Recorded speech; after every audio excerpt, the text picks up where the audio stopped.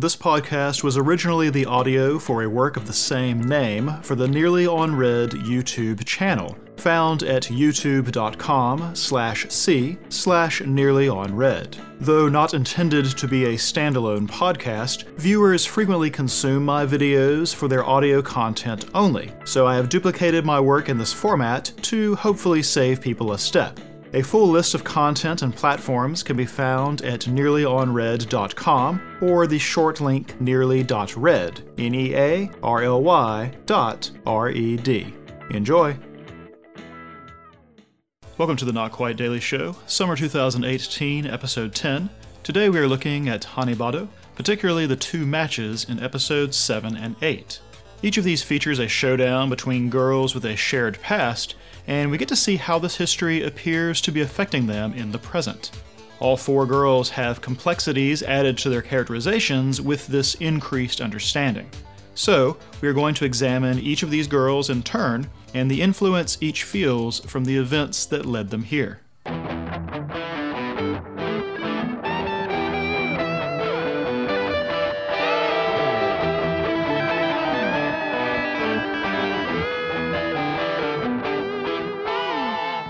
Have you ever heard the expression, past is prologue? Or more accurately, what's past is prologue? Like a lot of turns of phrase in English, this comes from our friend William Shakespeare, specifically from The Tempest. Also, like a lot of turns of phrase, the modern way we use the expression differs from the original intent. Today, the statement that past is prologue implies that the present owes its existence to the past, that any current situation is best understood as the natural conclusion of the chain of events that led to it. This usage puts emphasis on the past, on the progression of history. The original intent, however, was to imply that the past was of less importance than the future. The phrase might be more clear if stated, past is merely prologue. In other words, the past is just like the prologue to a story, a short bit of setup that creates a jumping-off point for the narrative. The prologue doesn't matter as much as the story for which it sets the stage. This use puts emphasis on the present and future, on whatever happens now and from now on. Episodes 7 and 8 of Hanebado center around two matches in the prelims, and in both matches, a shared history between opponents figures prominently into the characterization of the participants. Past is prologue is a phrase that can apply to all four of them during these two episodes, and yet which reading of the phrase matches their actions differs from girl to girl. There's an example of the past having an inescapable grasp, an example of the past being banished to history, and an example of switching from one reading to the other during the match itself. So, we are going to go through each of these four girls and their characterizations in these two episodes, especially focusing on how their past currently affects them. We'll start with Kaoruko. Before now, we only knew her from Ayano's memories and the time she randomly showed up to challenge Ayano after she joined the badminton club. We get a first look into her thoughts and memories, painting a more complete picture of her shared past with Ayano, as well as what kind of person she is today. What becomes immediately apparent is that Kaoruko is a very analytical person. I spoke in our first Hanebado video about the mental burden that a sport like badminton imposes on its players. Physical ability and conditioning matter a great deal, for sure, but mental toughness and strategy play a much bigger role than they would in most team sports. Kaoruko, then, is presented to us as someone who excels at the mental aspect of the game. The 7th episode begins with the rest of her teammates watching Ayano play one of their own, and either cheering or making generalizations about Ayano's game. Yet Kaoruko is completely locked in, and correctly surmises that Ayano is intentionally extending the match. She has intense focus when it comes to badminton. This gets reinforced when she chats up the coach. She's blushing and fidgeting and all a Twitter when it comes to the cool older man. She's a little out of her comfort zone. Yet when he suggests that their conversation could have interfered with her match, she loses the blush and more or less scoffs at the idea to herself. Kaoruko might be awkward at romance and terrible at being a teammate, but she's supremely confident in her ability to take control of the mental part of the game. The early part of her match with Ayano furthers this characterization. Her mind races and attempts to predict and strategize every part of their rally, only failing due to miscalculating Ayano's speed. After she gets in an early hole, she reassesses what Ayano is doing and shifts her own strategy. She actually wins more points than Ayano in the first game after she stops taking Ayano's bait. Her mental effort is obvious even to spectators, and though her own teammates initially delighted in seeing her struggle, as the match continues and Kaoruko shows such resilience, they each come around to cheering her on and hoping she pulls it out. Even down to the last point, she still believes she can win, and is analyzing what she needs to do to reverse the flow of the match. Yes, she has a confrontational and braggadocious personality, causing her to antagonize opponents and teammates alike. But it seems she really has put in the work. Her swagger isn't some false front. Yet, there is a crack in this confidence, a lingering insecurity from her past, and that insecurity is Ayano. Before, we had only seen the match between them when Kaoruko forced Ayano to take ill. This was a watershed moment in Ayano's life due to the timing of her mother leaving, and it made Kaoruko seem kind of like a crazy person. Yet now, with more context, we get to see that Ayano was the first peer Kaoruko ever had that could best her. While Ayano was happy to have someone she could go all out with, and hoped it meant they could be friends, Kaoruko was not prepared for this blow to her ego. Beating Ayano seems to have become a preoccupation for her, hence the biological warfare, hence showing up unannounced at their practice, and hence all the hard work. As she says, beating Ayano has been her primary goal. Kaoruko knows her mental toughness is her advantage over Ayano, or it usually is anyway, and so she presses this advantage as much as she can, even if it means playing mind games or trying to get a rise out of her. This is not exactly uncommon in sports, especially with solo matchups. Losing is hard for someone who has so much of their identity tied up in their success, especially when they talked a big game beforehand. Yet losing itself is not nearly so bad as losing to Ayano, especially on this large of a stage. While Kaoruko's pride demands she put on a brave face, as soon as it is just her and her friend, all that mental resilience crumbles. Badminton is all she has. She doesn't even have the social skills to understand why her friend would be just as upset. For Kaoruko, the past with Ayano still casts a long shadow over her present, and losing to her probably does nothing to fix this. The tragic irony in this is that Ayano wanted to be her friend and earnest competitor. If Kaoruko's pride had allowed this, they might both be in a better situation. Of course, Kaoruko is not the only one who was haunted by a loss to Ayano. The series began with Nagisa's 6-month fit of madness after being completely blanked by her. We've discussed already how Nagisa was able to regain her confidence and her sense of self, so we are not going to completely rehash. Instead, we get an updated look at her past with another player, the Nozomi girl who torpedoed Riko in the first round. While Riko knew she wasn't Nozomi's equal, Nagisa and Nozomi both know that Nagisa is likely the superior player. However, Nozomi was chosen over Nagisa for a scholarship, and it is implied this was due to concern over Nagisa's knee being unable to hold up long term. That the very coach who made this judgment call is now specifically trying to game plan around causing Nagisa to blow out said knee is quite the bitter pill. Nagisa's warm-up and focus before the match indicate to the others that she is treating this confrontation differently, and so it seems the past issues between her and Nozomi, and her and the opposing coach, are reaching into the present. However, Nagisa is not insecure or intimidated or even bitter about the situation. She offers Nozomi a hand before their match. She knows they are trying to wear out her knee but doesn't voice the complaint until someone else does. She practically encourages Nozomi after her change in strategy rattles her. We are set up from Riko's details about their history together to assume that Nagisa might be harboring a grudge against Nozomi, that the match would be personal for her. But it seems Nagisa made her peace with that situation long ago, which ends up being more than we can say for Nozomi. More on that in just a moment. Last thing I want to say about Nagisa is that although she's in a much better place than when the series started, the past has not completely stopped affecting her. She's the healthiest of these 4 girls in that respect, but there is an exchange in the middle of their match which shows lingering effects of her loss to Ayano. When the subject of her knee is brought up, it's pointed out that she shouldn't be trying to return the cut smashes, a low percentage situation that especially strains her knees. The opposing coach even muses about this tendency of Nagisa's to throw herself at every shuttle over the net. Nagisa's does not argue the point exactly, but her mind flashes back to the final point of her match against Ayano. She has tried to compensate for the sting of that loss by working harder than anyone. In fact, her coach even points out that there is nothing he can say to her because he can't make her perform any better than she makes herself. But this leads to her putting undue stress on her body. Nagisa is not haunted by the past exactly, but she has also not moved on enough to focus on the future instead. She should be playing in a manner that doesn't exacerbate her injury. Instead, she lives only in the present.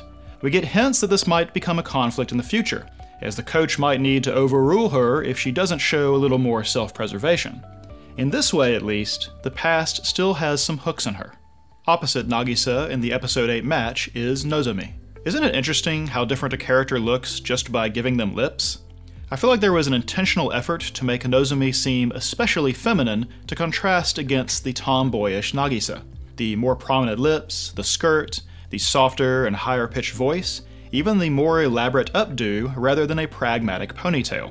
I had wondered about her design initially, but I believe now she was always meant to be an aesthetic opposite to Nagisa. Once we get a glimpse into her past, the divergence seems especially intentional. We mentioned that Riko's history lesson might have made us expect that Nagisa would harbor resentment about being passed over for the scholarship, and yet she does not seem to be bothered. Nozomi, on the other hand, is downright haunted by it, as she knew very well that Nagisa was the superior player. She becomes driven to prove that she really was the right choice, even if it meant surrendering her path to her overbearing coach. Part of me wonders if the coach intentionally chose someone who he thought would be more compliant. I mean, I have a hard time believing Nagisa would put up with his micromanaging. This especially seems like the case when we see that he would compare Nozomi against Nagisa's ability unfavorably, as if to keep her insecure in what she could accomplish on her own. Thus, Nozomi has long nursed an inferiority complex towards Nagisa, and is willing to work her fingers bloody and endure public humiliation for a chance to prove that she is not Nagisa's inferior. When Nagisa starts to disrupt Nozomi's control and gain some footing in the match, it rattles her. The fear that all this effort and unpleasantness might still not be enough to defeat Nagisa begins to be overwhelming. Perhaps even more than Kaoruko, Nozomi has let the events which led here dominate her present. Unlike Kaoruko, Nozomi's opponent is sympathetic to her plight, and so intervenes. Nagisa's understanding actually makes sense. Wasn't she herself haunted by her past until just recently? What rescued Nagisa was having her effort and enthusiasm recognized, both by her coach and her former teammates. Thus, in the moment when Nozomi is most desperate, Nagisa reaches out and recognizes her effort. She validates her success to this point and her ability in this match, telling her that she is bringing everything she has just to stay on the court with her. Nozomi pulls out of her mental tailspin and decides to ignore her coach and try to win her own way. She even articulates to him as he berates her after the first game that she hasn't been playing the kind of badminton she wants to play, so she is going to work to find it now. She will go on to win the next game, a long one that reaches 21-all, but she ultimately loses the match. However, she shakes Nagisa's hand afterwards despite ignoring her initially, and even admits to her that she had fun. Quite different than the dread she had been feeling in the first game when she started to fear she would lose. It would seem she has shaken loose from the inferiority complex she has suffered under for some time, but she didn't do so by actually beating Nagisa. She and Kaoruko share a lot of overlap in being haunted by a middle school opponent, and both actually lose their revenge matches. Yet, Nozomi is going to walk away from this a different, healthier person. Kaoruko is still mired in the past, and Nagisa appears to be thinking only about the present. Nozomi, though, now has her own eye on the future. This just leaves Ayano, who turns out to be a cheeky little git. She is actually characterized throughout both of these episodes, and yet oddly, she is the only one whose thoughts we never hear. I think this is intentional to put some space between her and the audience, to make her seem especially unknowable and strange during these episodes. Ever since Connie's conversation with her at the end of episode 5, she has begun slipping back into the blank-eyed and emotionless Ayano who wreaked havoc at the previous year's Inter-High. Kaoruko is probably right that psychology is normally Ayano's weak point, that she has low mental fortitude. However, the current Ayano seems to have shut her vulnerable humanity away where it can't be harmed. While this makes her distant and unfeeling, and honestly kind of unsympathetic, it also shores up the one weakness in her badminton game, with obvious results. So, how did we get to here? Elena has been a good friend to her, and I'm sure will be important in the future, but it would seem that Elena's insistence on getting Ayano back into badminton has brought up a lot of unresolved issues. Ayano has a lot of trauma surrounding her mother's abandonment. This is realistic. This is not the kind of thing someone copes with over a weekend or one therapeutic conversation, but it appears that Ayano never fully dealt with the psychological fallout. Ayano assumes that her mother left because she lost to Kaoruko. Now, we've talked about this, that while I'm sure the situation is more complicated than that, the only part that matters is that this is what Ayano believes happened. At first she tried to deal with this loss by winning.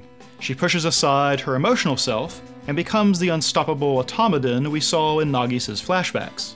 This is a heartbreaking example of a child believing they need to earn their parents' love and approval, that losing it is somehow their own fault. A child doesn't have the context to understand that this kind of abandonment indicates a problem with the parent rather than themselves. Ayano doesn't know this and internalizes the failure as her own. When winning and winning and winning doesn't bring her mother back, she runs away from everything associated with the trauma, badminton included. It never really gets addressed in a healthy way. So, she was reluctant to return to the sport she once loved, and she nearly leaves it again at several points.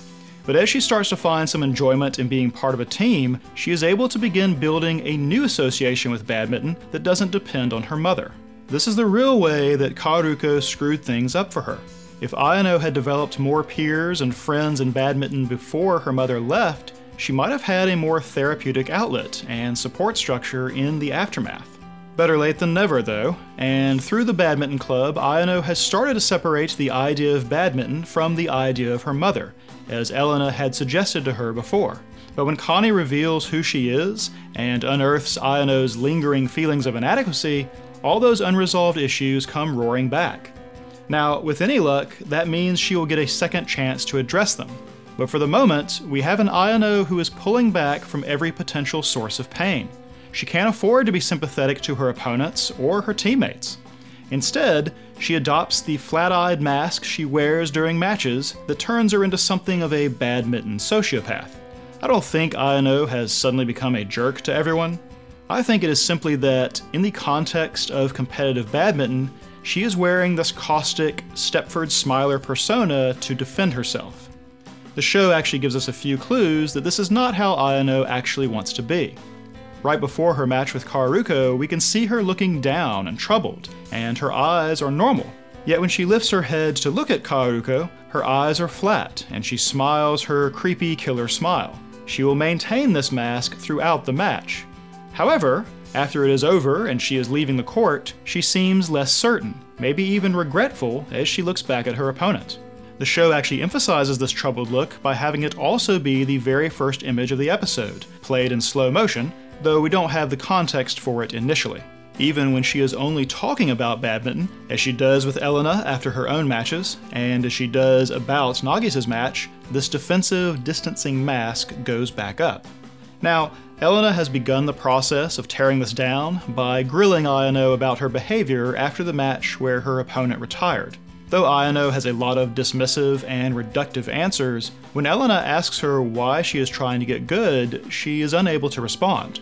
Whether Ayano has not yet asked this of herself, or whether she is unable to admit why, I don't yet know, but we can tell that it has gotten past her defenses, as she is still mumbling to herself about it moments later when she enters the stands to watch Nagisa and Nozomi play. It may be that this is Ayano's attempt to sort out her past trauma, but I think everyone involved can tell that it is not going well. She's practically bifurcated her personality into the earnest but uncertain Ayano and the badminton butcher. Probably neither of these is the real, healthy Ayano, but both of them were born from her mother's departure. For Ayano, past is not so much prologue as it is the entire story. She has no future as it is. Heck, she doesn't even have a present. So where do we expect to go from here? If these two matches were their own sort of prologue, what kind of story have they set up? Nagisa and Ayano seem to be on a collision course for the finals. We know her mother is prowling around her somewhere, and Connie is on the way from her own prelims to come see her, assuming she can find her way. Nagisa is in a healthier place, as we said, at least psychologically, but the specter of her trick knee may yet have something to say. They have already introduced the conflict that will arise between the coach's desire to protect her and his desire to let her play in the finals. Nagisa would probably insist on playing anyway, but if it's against Ayano in a potential revenge match, then I would expect that her past will creep back into the picture to inform her decision. No gentle suggestion is going to sway her course.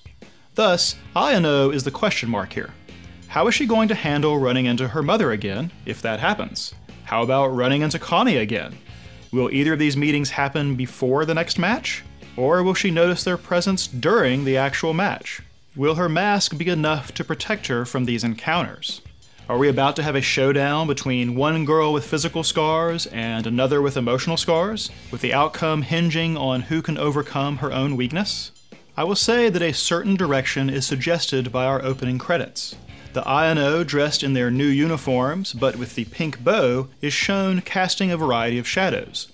These are shadows of her past, or the shadows hanging over her. I can't discern all of them for sure because of the credits, but young her, her mother, Karuko, and probably Connie all seem to be there. Even without all else we've talked about, we can guess that these people and their associated memories are affecting Ayano. Then it seems like Ayano and Nagisa are on opposite sides of the net, with Nagisa giving her a fierce look. They are opponents, and because of the updated uniforms and the addition of a knee brace to Nagisa, we can guess that this foreshadows an upcoming meeting during these preliminaries. However, Ayano's opponent is more than just Nagisa in this particular situation. As she reaches up toward the net, the images change and scramble, as if to say that all of these are Ayano's potential opponents. They are specters of the past and of the present. What's more, the scrambling implies confusion on Ayano's part. She's not sure who is friend and who is foe, or where her focus should lie. There is a shocked Nagisa, a younger Nagisa, Connie, Karuko, Nozomi, Riko, and even Connie's team captain, Shiwahime. Then we see her real opponents, her distraught younger self, her younger flat-eyed self, her current uncertain self, and her current flat-eyed self. Finally, it ends on something we have yet to see, a happy version of her current self, pink bow and all. And thus, reaching the net, she becomes that self, and her opponent is no longer a determined and aggressive Nagisa, but one who smiles at her in turn. Now, we are 8 episodes into a 13-episode season, so I can't imagine that such a showdown will be the last thing we see unless they do not actually play each other during these prelims. Then, I suppose we could have their destined meeting delayed until the actual Inter-High. Either way, we know that both of them have issues to resolve. While Nagisa has largely been able to make her past merely prologue, a successful revenge against Ayano is something she probably has not let go of. Ayano, of course, is practically a haunted house with all the ghosts of the past swirling in her. But I said last time that a possible victory condition for Ayano would be to suffer a great loss and yet be okay with it. She has a long way to go before she could be in such a state. She will need to face the root of her issues with her mother before she could have such a healthy perspective. But when the time comes, I feel like both of these girls could get what they really need from playing each other. Then, the past can be truly behind them. So, one last unrelated note. In 2 weeks, I'll be taking my one vacation I take each year, and there will be no videos that week. This is where the next Hanebado video would normally fall. Probably this means we will just resume the week after, but we'll see if we skip it or delay it when we get there. We'll still have another Review Starlight and Planet With episode early next week, so until then. Title music by Russell J. Crowe, other music licensed from the artists at Audio Jungle. Script, performance, and editing by Theta. Theta is played by Redacted. Original video can be found at youtube.com/c/nearlyonred, and a full list of credits is available at nearlyonred.com. Until next time, thanks for everything.